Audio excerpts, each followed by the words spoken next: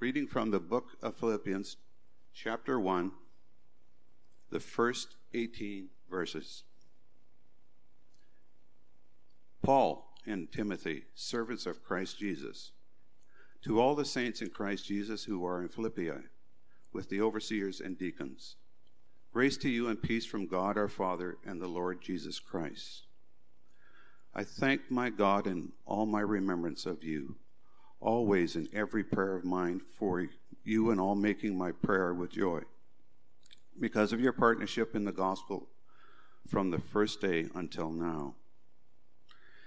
And I'm sure of this, that he who began a good work in you will bring it to completion at the day of Jesus Christ. It is right for me to feel the way about you all, because I hold you in my heart, for you are all partakers with me of grace, both in my imprisonment and the defense and confirmation of the gospel. For God is my witness, how I yearn for you all with the affection of Christ Jesus. And it is my prayer that you may abound more and more with knowledge and all discernment, so that you may be approved what is excellent, and so be pure and blameless for the day of Christ, filled with the fruit of righteousness that comes through Jesus Christ, to the glory and praise of God. I want you to know, brothers, that what has happened to me really served to advance the gospel, so that it has become known throughout the whole imperial guard, and to all the rest, that my imprisonment is for Christ.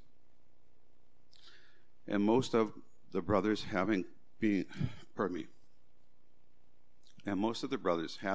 confident in the Lord by my imprisonment, and much more bold to speak the word without fear. Some indeed preach Christ from envy and rivalry, but others from goodwill. The latter do it out of love, knowing that I am here for the defense of the gospel. The former proclaim Christ out of rivalry, but not sincerely, but thinking to afflict me in my imprisonment. What then? Only that in every way, whether in pretense or in truth, Christ is proclaimed. In that I rejoice. So it concludes the reading of the Word of God.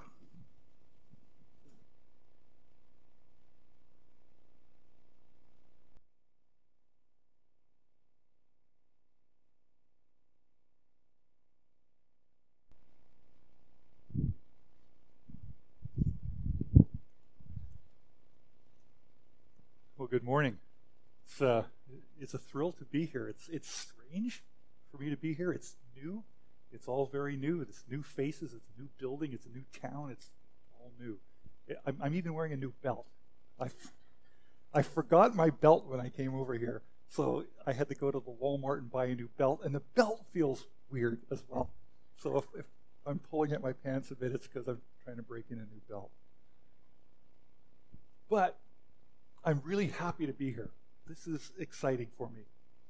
And I'm excited to get to know you all and to be able to start to settle in here and just find a new home, another home here. And I'm looking forward to that. It's really, really good to see live faces in front of me. It has actually been a number, the last time I preached in front of a live audience was here, back in March. That was the last time. And I get to do it again, and it feels good to be able to see and interact with people right in front of me. So that's exciting for me too. And I even get the privilege of launching us into a whole new sermon series. So I'm excited about that. And over the next number of weeks, we will be working our way through Paul's letter to the Philippian church. And by very quick way of introduction, because I've got the start of the whole series, so let me just really quickly do a little introduction and I'll launch into it. I got to tell you too, there's a lot of stuff here. We are given fairly big chunks of scripture to work through in a sermon, and it's a lot of stuff. So I'm going to try to get through it and do it as much diligence as I can. So by way of introduction, one of the interesting things about this letter that Paul writes, and the way it begins, is that Paul does not spend a whole lot of time introducing himself to the Philippians. And usually he does. In most of his other letters, he does. He often provides a big introduction, some of his credentials as an apostle, and why he's writing the letter, and even often why these people who are reading the letter should actually listen to it and take heed of what he's going to say. Now, Paul does none of that in this letter, you see, because Paul doesn't need to with the Philippians. These are Paul's friends. He has a strong and well-established relationship with them. It's a good and a close relationship. Paul actually started this church in Philippi, and the starting of that church is an amazing story, and you might remember a lot of it. Paul starts, the very first convert in the city of Philippi was a woman named Lydia, who was a dealer in purple cloth. She was a very wealthy lady, and the church ends up meeting in her home. Also, there was an abused slave girl who Paul rescued from an oppressive spirit and also from an oppressive master. She joins the church. And then after having rescued this woman for their efforts, Paul and Silas are thrown in prison, and they're beaten in prison, and then they hold this worship service in prison in the middle of the night, and then through a whole series of events, the jailer of that prison ends up being baptized, he and his whole household, and they join the church at Lydia's house. So you've got this rapidly growing, amazing, broad, diverse church that is happening in Philippi. And if you want to read about that, you can read about it in Acts chapter 16. Paul also visited the church at Philippi at least 2 other times after he was there that first time when he started the church. So he's had a lot of contact with them. And what's more is they retained close contact. That was the unique thing about this church. Paul and this church retained very close contact even when he wasn't there. And you know, that was not always the case with the churches that Paul planted or the churches that he had written to. In many cases, we see some of these fledgling churches that Paul either planted or is writing to, the connection doesn't stay so close when Paul's not there. In some cases, the faith of these other fledgling churches wavers when Paul is not there, and they actually want to become kind of distanced from Paul because they're kind of wandering. And, see, something else new is my headpiece is falling off. And in some cases, the other thing that happens is these fledgling churches, some of them sort of drift back when Paul's gone. They drift back into some of their moral habits of the past, and they kind of want to create separation from Paul because of that. And in some cases, the churches have been influenced or swayed by other leaders who did not actually believe that Paul was an authentic apostle, so they too didn't even know if they should retain connection with the apostle. And more often than not, when Paul writes to those churches, those are the reasons why he's actually writing them. Because their faith is failing, because their morality is slipping, because they doubt that Paul's an apostle and that his gospel is authentic. So he writes to them to try to set things right again and to set his relationship right with them again too. But that's not the case with the church at Philippi. This is different. This is unique. From the very beginning, these Philippian Christians have supported Paul in everything. They have partnered with Paul in his ministry as an apostle / missionary. They have been an encouragement to Paul. They have supported him and his ministry financially in huge ways on several occasions. And now, you know why Paul's writing this letter? The reason that Paul is even writing this letter is because now that Paul has finally found himself imprisoned, right, likely in Rome. Paul's writing this from prison in Rome because he's been preaching the gospel throughout the empire and has finally landed him in prison and very well could be leading to his execution. The Philippian church now has sent Paul yet another gift to support him during this time of imprisonment, money to care for his needs while he's in prison. And not even just money. They've sent him more than just money. They've sent him a person too. They actually send him one of their own young men, a man named Epaphroditus, to stay with Paul and to assist him in whatever ways he possibly can. That's why Paul's writing this letter. Very different from some of the other reasons why Paul writes letters to other churches. And now this letter that Paul is writing is a thank you, really, to the church at Philippi for coming through for him yet again. And also because Epaphroditus has unfortunately gotten very sick and he almost died. And poor Epaphroditus is is depleted and he's worn out, and frankly, he needs to go back home. He needs to be sent back home. So Paul is taking this occasion to write this letter, to send it back with Epaphroditus, commending him for his efforts and the risk that he's endured to come and help Paul, and also thanking the church for their incredible support of him, as well as he goes on, of course, to encourage the church with some words of instruction and blessing. And that's really why Paul writes the letter. So this is a very unique, a very personal, a very heartfelt letter that we have here. And I mean, for the Apostle Paul, what a joy it is to be able to write a letter like this to a church like this. What a joy. No wonder Paul says in verse 3 that he thanks God in all of his remembrance of the Philippines every time he thinks about them. Right? Paul is compelled to just thank God for all of those memories that he has with this particular church, because they're good memories, right? They're good memories. He thanks God every time they come to his mind, and apparently that's often. Apparently that's often. And then in verse 4 it says that when he prays for them, and apparently he prays for them often, probably when he thinks about them, that leads to him praying for them, right? And when he prays for them, he says that he prays with joy. With joy. And joy, if you're familiar with the letter to the Philippines, joy is a huge theme of this letter. In fact, the letter has been dubbed by many people as the Epistle of Joy, the letter of joy. And I think it's 14 times the word joy or rejoice is used in these 4 short chapters that make up this letter. This is a joyful letter for Paul to write. And then as we move forward in verses 5 and 6 and 7 and 8, here's where Paul begins to talk about some of his very close partnership that he's had with the Philippian church. They're his partners in the gospel, he says. They're even his partners in imprisonment and in defending the gospel. Because after all, they send money to help him in that task. They send Epaphroditus to assist him. They're partnering with him in his defense of both himself and the gospel while he's in prison. It's just like you get the pictures that the Philippians were with him all the way in this. They're committed to Paul and to his ministry. They're partners. And Paul yearns for this church with all the affection that Jesus himself can muster inside of him. And then in verse 6, and if you keep your Bibles open, verse 6 is an important passage or verse. In verse 6, if you quickly look at it, what you find there is really the motto or the theme of the entire letter to the Philippians.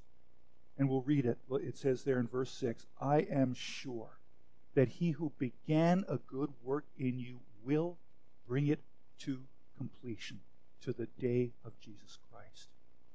And if you just focus in on that verse, what you have there essentially is a very powerful statement of confidence by Paul, right? That's what he's expressing to these Philippians. Incredible confidence.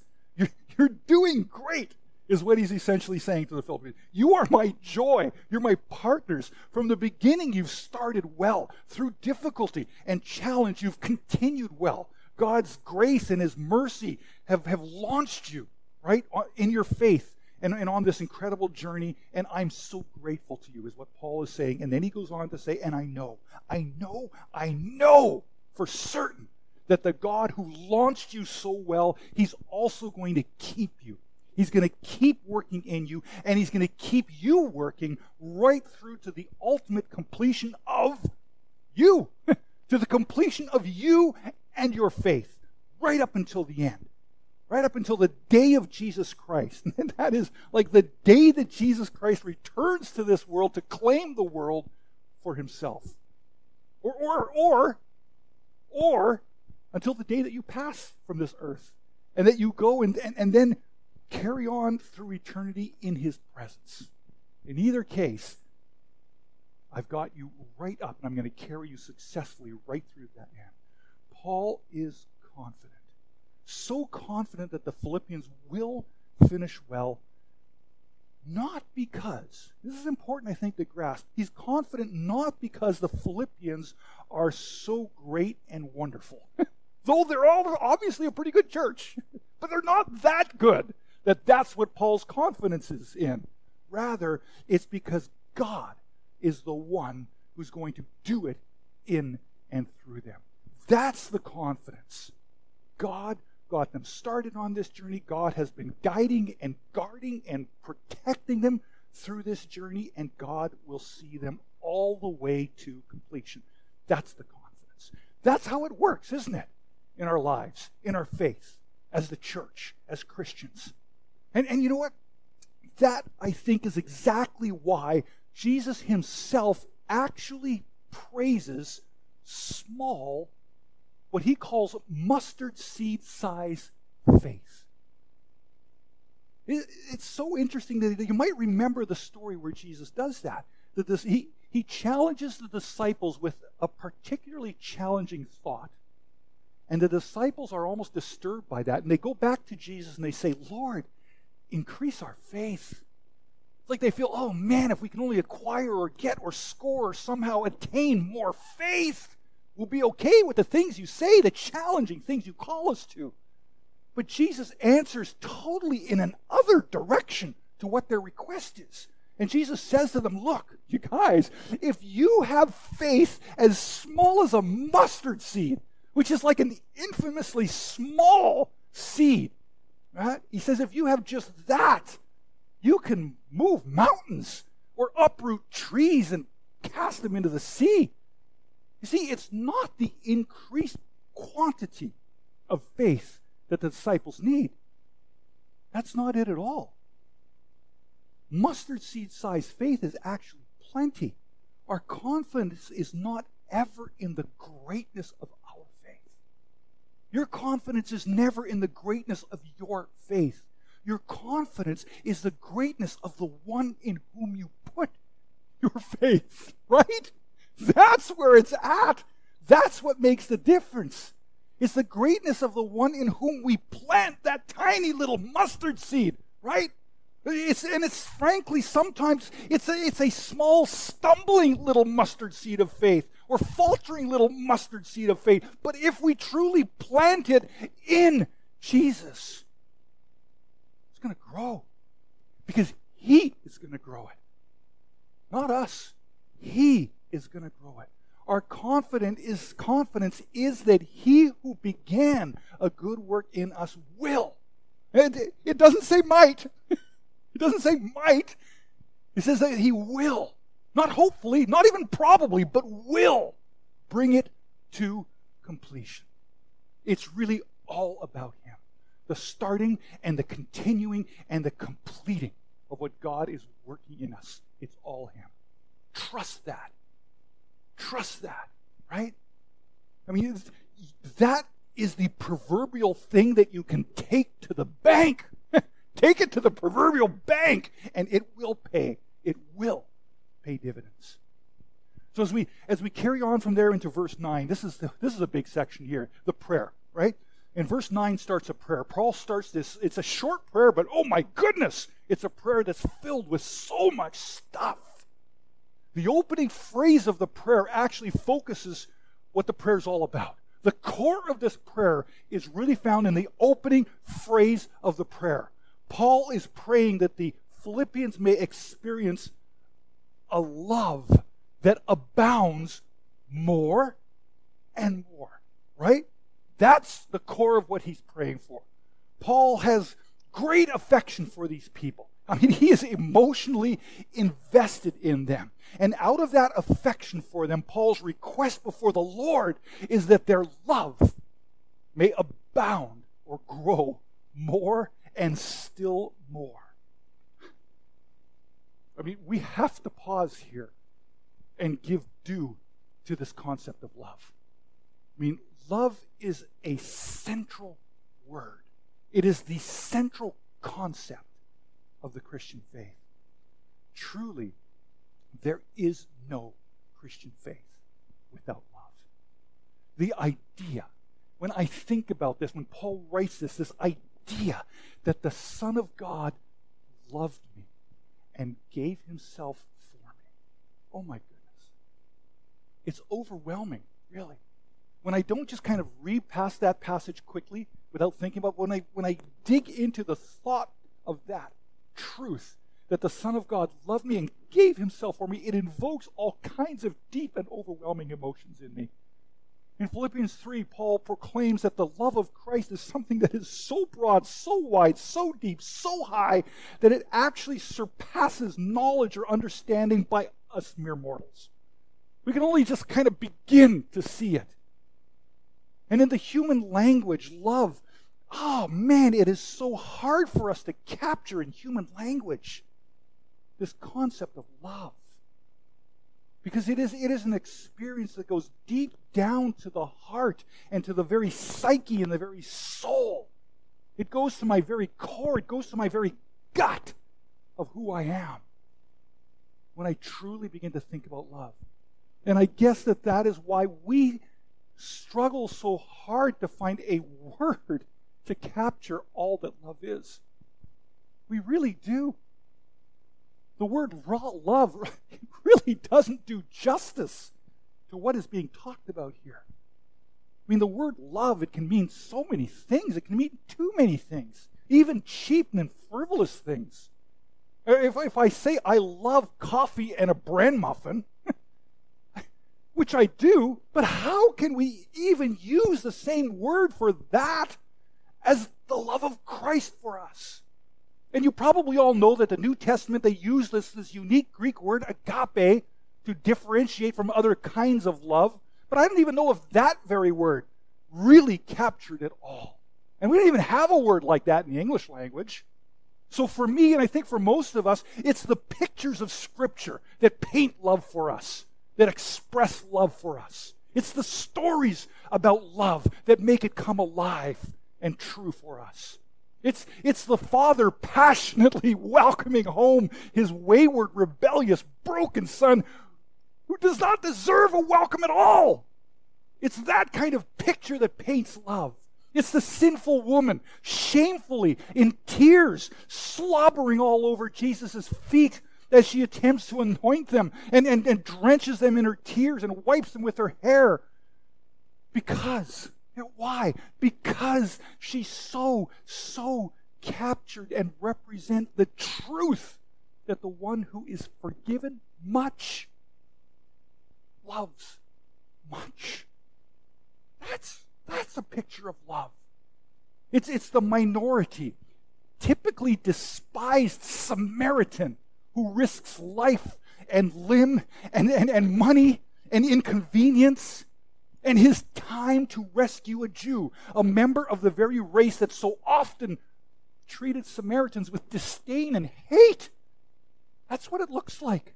That's what love looks like. It's the shepherd who risks the wilds, right, to rescue one lost lamb. Or how about this? How about this picture? It's the picture of the Son of God hanging on mankind's cruelest instrument of torture and death, spilling his own life's blood for my sin. Actually living out, in radical terms, living out the truth that greater love has no man than this, that a man lay down his life for his friends. In his attempt to capture this idea of love in words, Paul, actually, he can't use one word. He uses a whole series of words, a whole anthem of words, because one word just won't do it when he writes in 1 Corinthians chapter 13 that love is patient, love is kind. It is not jealous or boastful or arrogant or rude. Love does not insist on its own way. It is not irritable or resentful. Love bears all things, believes all things, hopes all things, endures all things. Love never, ever fails. That's what Paul's praying for these Philippians. Right? Paul's prayer is that all of that love, and all that love is, that it may abound and grow and be established more and more in the lives of these Philippian Christians. And through Scripture being written for us as well, that same message is delivered to us. That same prayer is delivered to us as well. And I think that these Philippian Christians, they've already got a lot of love amongst them. It's already there. And I think that's exactly why Paul says that it may abound more and more. It's like there's never enough of it. It's like, yeah, it's there, but let's get more and more.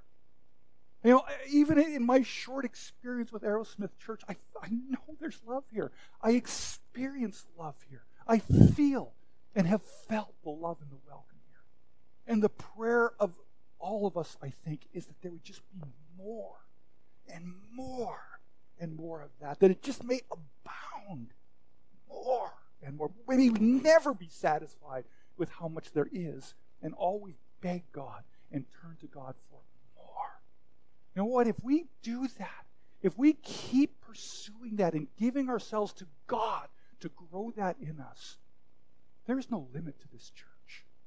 There is no limit to Christ's church. It will be the most transformational instrument in Port Alberni and in British Columbia and in the world. More and more love abound. Man, that will have an impact, both on us and our community and the community around us. And as we move into the second half of verse 9, we see that Paul prays for this extravagant love to abound in or with, some versions say, abound in or with knowledge and discernment. That's sort of the context in which this love is expected to abound. I actually like the way J.B. Phillips translates this. He says, "My prayer for you is that you may have still more love, a love that is full of knowledge, and a love that is full of every wise insight." I like that. That puts it well. You see, this kind of love is not blind. We often say love is blind. This kind of love is not blind. This kind of love is like wide eyes, wide open, aware. That's the kind of love this is. Right? Aware. It's not blind. This kind of love always compels us to seek more knowledge and understanding and discernment. Right? This kind of love doesn't overlook things. It doesn't turn a blind eye to things. It sees clearly in the full light of God's truth. And here's the amazing thing about it, is that even though it does that, it continues to love anyways. It still loves anyways. And it responds to all things in both truth and love. And in that honest, God-directed love and truth, you know what? That is where healing and transformation, good, godly, holy change can become possible. It takes both. It takes both for that transformation to become possible. Spiritual knowledge and discernment, man, these are gifts of God, along with love. Just as much as love, connected, inseparable of love. And they're gifts that the world has always, had a desperate need for. And perhaps no more so than today. There is such a truth confusion in our world today. There is so much moral confusion, so much spiritual confusion in our world today. And Paul knows that the Philippians must, and that we must, grow in those gifts of knowledge and spiritual discernment. In that, right? In those two things. And that actually, I think, is what helps spur on our love to then grow and abound more and more. When we take along with it that truth and that knowledge and that discernment. I think it starts to create a picture for me where we have this call, this necessity to begin to wrestle with the hard issues of life and the hard issues even in ourselves in the light of the truth of God's Word. Right? And in response to the living Christ who actually lives within each of us. We need to take those things and wrestle with the issues of our lives. And the result of that wrestling match, that's really what discernment is. That's where we're exercising and practicing discernment in that very wrestling match. And this whole process, that whole kind of wrestling match, it must be conducted in the love of Christ, the unconditional love of God. Because you see, if it's not, if we separate that truth and knowledge and that wrestling match in our lives from love, it gets very scary. It gets incredibly scary. That could be too much for us, right? I mean, God's holy truth without love, it would undo us. It would crush us. And frankly, the other way of it, if it's love without that truth, it would just be shallow and superficial. They need to be connected. They need to come together into our lives. We must always read, and we must see, and we must understand, and we must speak the truth of God's word and knowledge under the protection and the guidance of grace and love. That's that whole idea of speaking the truth in love. We have to be able to do that to ourselves too, right? The love of God, frankly, it is the very centerpiece of the truth of God anyways, right? It's part of it. It is a big chunk of it. And that's why John proclaims that God actually is love. He is love. A big chunk of the truth of God is that He is love. And He's gracious. And you know what? Thank God for it, because we all need it. We all need it. In verse 10, Paul sort of continues this prayer, and he continues very much along the same direction that we're kind of heading. And he says that he wants us to abound in love more and more with knowledge and discernment, so that. Right? He's got to so that. Like he's carrying on the thought here. Here's the reason why, so that we might approve what is excellent. Right? He's really carrying on the same thought, approve what is excellent. The idea here is that we can use love along with knowledge and discernment to be able to differentiate. Right? That's what it's all about. To be able to differentiate between good and evil. And not only good and evil, but how about good and better than good? And how about better and best? And how about even best and excellent? Because that's where he's heading towards, right? Towards excellent. That is where God is taking us and growing us towards this excellence. And that is one of the results of this life that we have in Christ. That through this love-bathed relationship that we have with God through Christ, we are gifted with this ability, His ability actually, to be able to confront our daily choices as we live through the day, or maybe moment by moment choices, right? And understand and see and discern and then actually choose the good and then the better and then the best and then the excellent. That is the direction or the trajectory that we're on.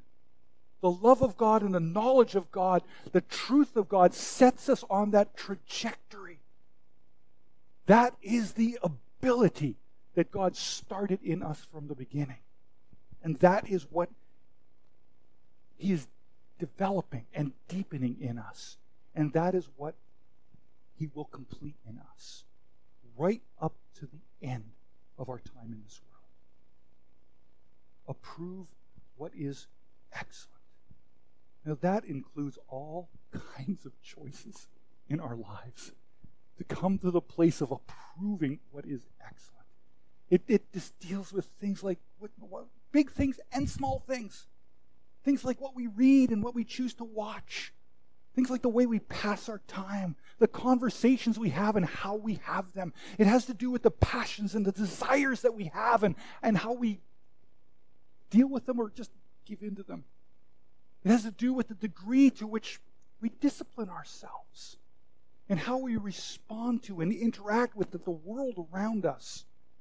And how we deal with all of those choices, right? How we deal with all of those choices lovingly and how much truth we bring into it.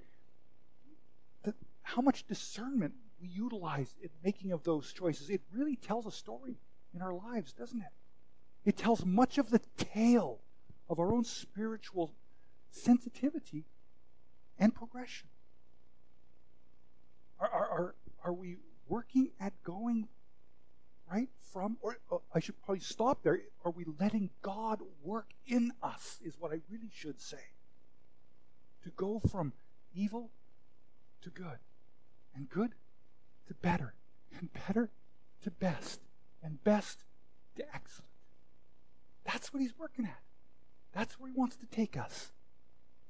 And you know what? The truth is, we may all be, and I know I am, at different places in actually different issues of this in my life. Some issues I'm actually progressed further forward on than I have in other issues. Some issues I can still get hung up on quite easily. We're all kind of at different places and different gauged levels of our development in this. It's just the way we are.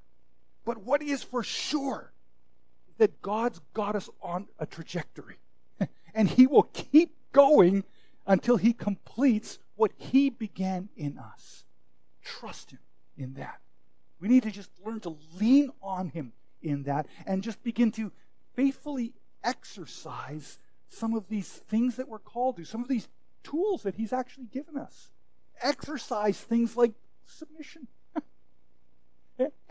Practice that. Submission. Exercise yielding. And in the submission and the yielding, then exercise dependence on the Holy Spirit, who actually lives in you and will help you in this. Every time I've submitted, he's come through and helped me. Every single time. When I've not submitted or forgotten to submit it or sort of been strayed away from submission, it all starts to unravel. But as soon as I submit, he works it out. He just does. That's it. And that's like 100% thing in my life that I've noticed. When we pray, our Father who art in heaven, hallowed be thy name, thy kingdom come. That's the submission. Right there is submission. Thy kingdom come, thy will be done. On earth. And really the first place on earth that needs to come is right here. Right? Start here. It's submission. And it's surrender. And it's dependence. That'll get us there. That'll get us there. So that's the approving what is excellent. And then Paul goes on to say, and approve what is excellent, and that we may be pure and blameless. Pure and blameless. That's the other part of what Paul is expecting as a result here. Approving what is excellent, and that we may become pure and blameless. Now, the word here for pure, it's a really interesting Greek word. It's also a word that very often means sincere. Sincere. It also means transparent. And also, very interesting, actually more literally what the word means is sun-tested. Sun-tested. That's what it literally means.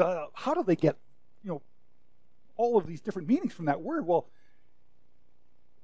I'll tell you in a minute, but here's the thing. So we could read this passage as, so that we may be pure and blameless, or so that we may be sincere and blameless. Many versions actually read like that. Or that we may be transparent and blameless, or that we may even be sun-tested and blameless.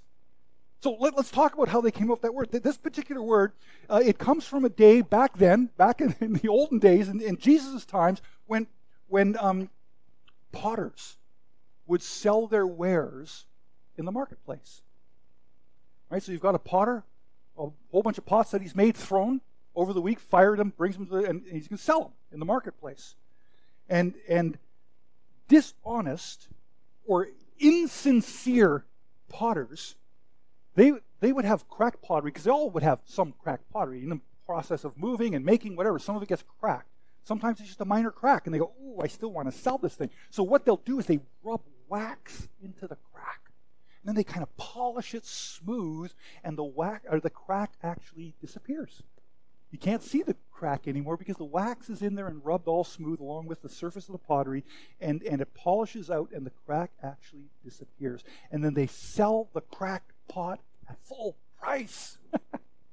The dishonest, the insincere potter. However, a sincere or a transparent or a sun-tested merchant was one whose pottery could actually stand the test of holding that pot up to the bright light of the sun which would immediately shine through the translucent wax and reveal the hidden cracks. That's where the term comes from.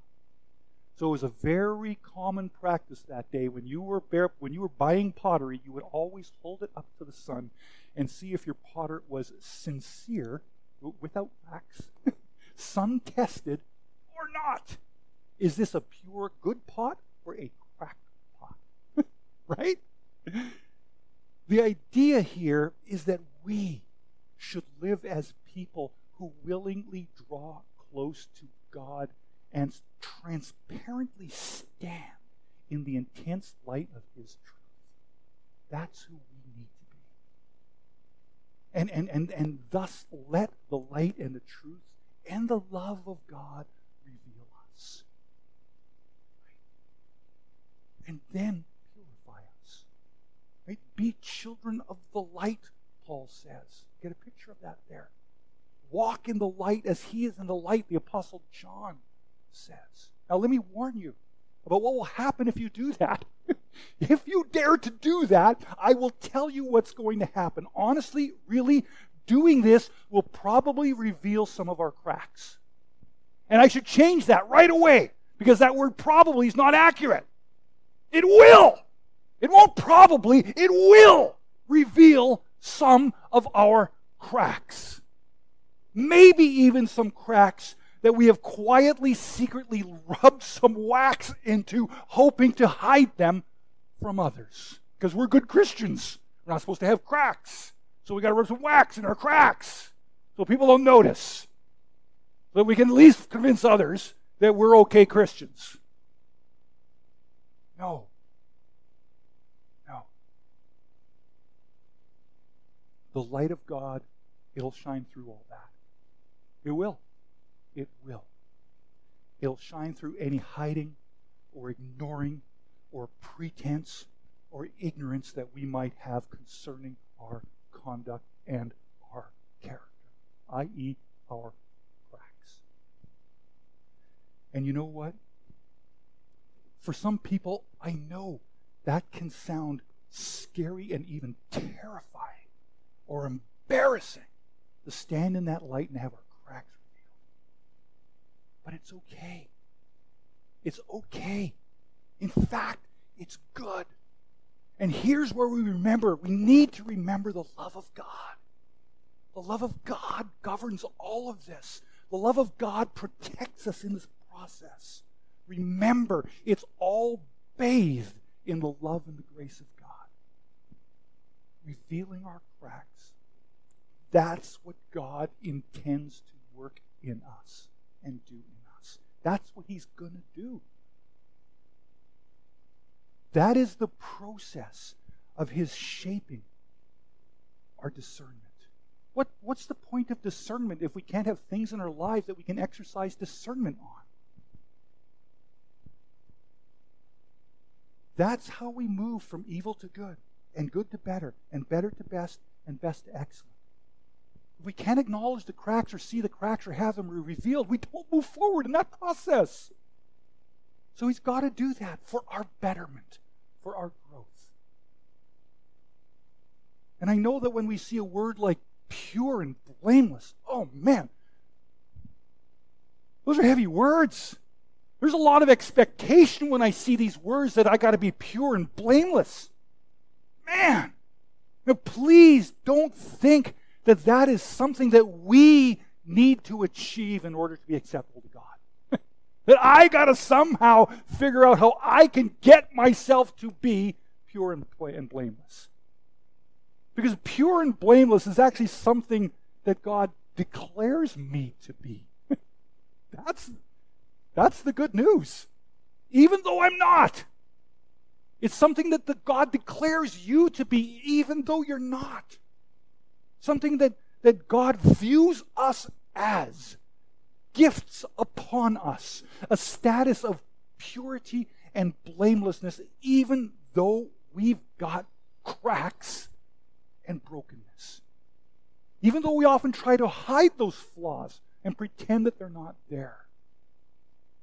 Or that they're not really all that bad.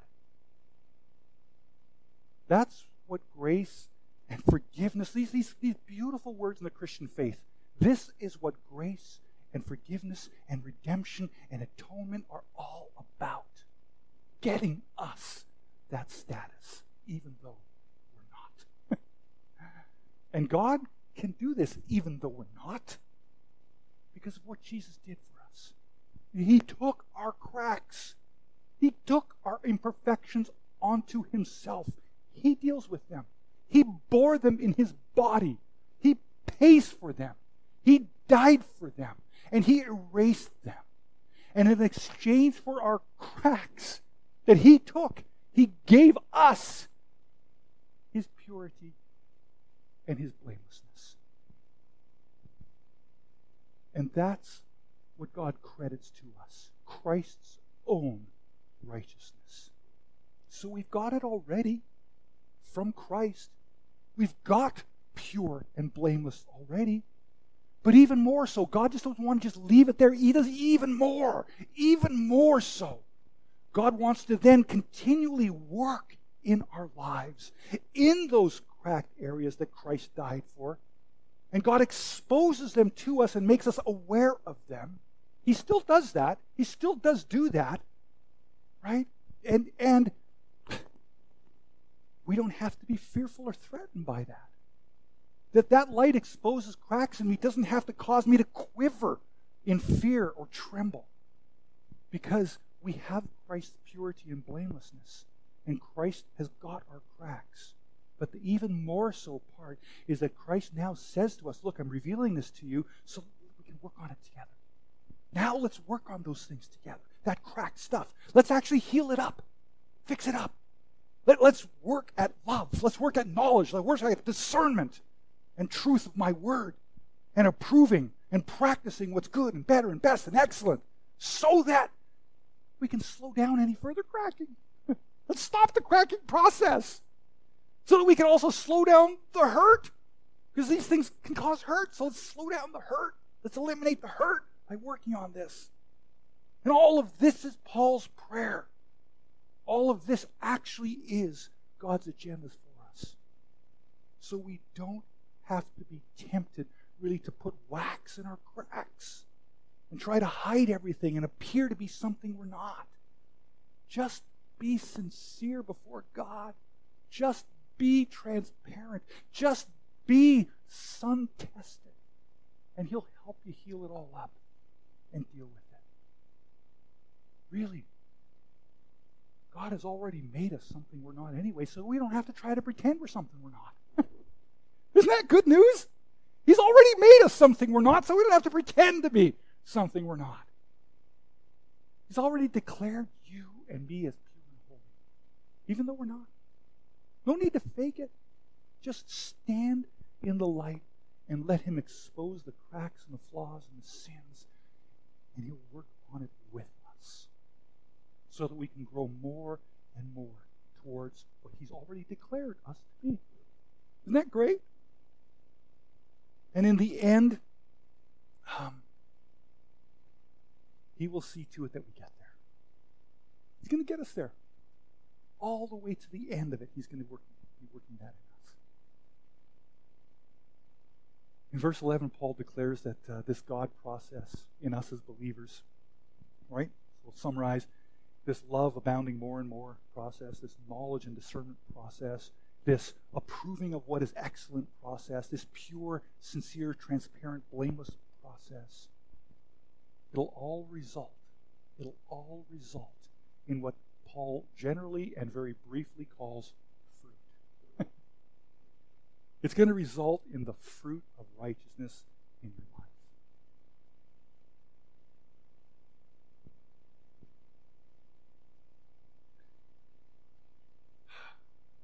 And I love what he does from there. He goes on to talk about where that fruit comes from. That fruit comes through who? Jesus Christ. Yeah. Through Jesus Christ, to the glory and the praise of who? God. Right? It doesn't come through us. It comes through Jesus Christ. And it's for the glory and the praise of, not us. If it came through us, it could be to the glory of us, but it's not. It doesn't come through us anyways. It comes through Jesus Christ, so it's to the glory of God. Right? It's entirely to the glory and the praise of God. Because it comes to us entirely from God. Through the Son of God. Now let me just wrap up in a couple sentences. There's a section left, and I'm just going to skim right over that section. It's a cool section. It's a good section for you to probably read at home. But really in the section from verses 12 to 18, I love what Paul does here. Paul really takes his circumstances, the difficult circumstances that he's in, right? He's in prison. He's potentially facing the end of his life. It feels like, from a human perspective, he's been shut off. He can't go do what he was doing before. He can't minister. He can't roam around and preach. He can't keep bringing the gospel throughout the Roman Empire, throughout the world that he knew. He's in chains. He's not free. But no matter what the circumstances, you see, here's what Paul proclaims here. No matter what. Doesn't matter. No matter the motives of other people. Because there's other people who are now doing this, some doing it out of good motives, some doing it out of terrible motives. Right? Paul's in prison now. Hey, that makes room for me to become the guy. Some are doing that. And some are even thinking, hey, if we kind of stir this up and sort of push maybe it'll even make it worse for Paul in prison. And he'll even be persecuted worse. Some are doing it for those reasons. But Paul looks at the whole thing and he says, so what? Who cares? He goes, I'm okay with it all. I'm glad, Paul says. I'm at peace. I'm even joyful. Joyful. Because he can clearly see that the message of the gospel and the love of God and the grace of God is advancing through it all. And the truth is, over the course of Paul's life, I don't know if he would have always seen that. Earlier on in his life, I'm not sure he would have seen that. He was a pretty intense guy early on in his life. But at this point in his life, he's seen God work enough through him, through others, through just the church, that he knows God's got it all. It's all going to be okay. It's all going to be okay. The very end little section there, I like the way Eugene Peterson writes it. After Paul sort of goes through all of this and says, it's okay, God's in control, he's doing it, he's working out no matter what motives, everything. He goes, so how am I to respond? Well, that's what's happening out there, so how am I to respond? He goes on to say, I've decided that I really don't care about their motives. Whether mixed or bad or indifferent, every one of them opens his mouth. Every time one of them opens his mouth, Christ is proclaimed. So, I just cheer them on. Because really, he's cheering God on. Because God's in control. Even in those circumstances, God's in control. Let me pray. Lord, I pray for us. Just as Paul prayed for the Philippians, I want to pray for us. And I want to pray that you grow us. I want to pray that you just take this church and just infuse it with more. There's more. There's good things here, Lord. There's been a great history here. An amazing track record over the past stretch of time. God, I just want to pray more on top of that.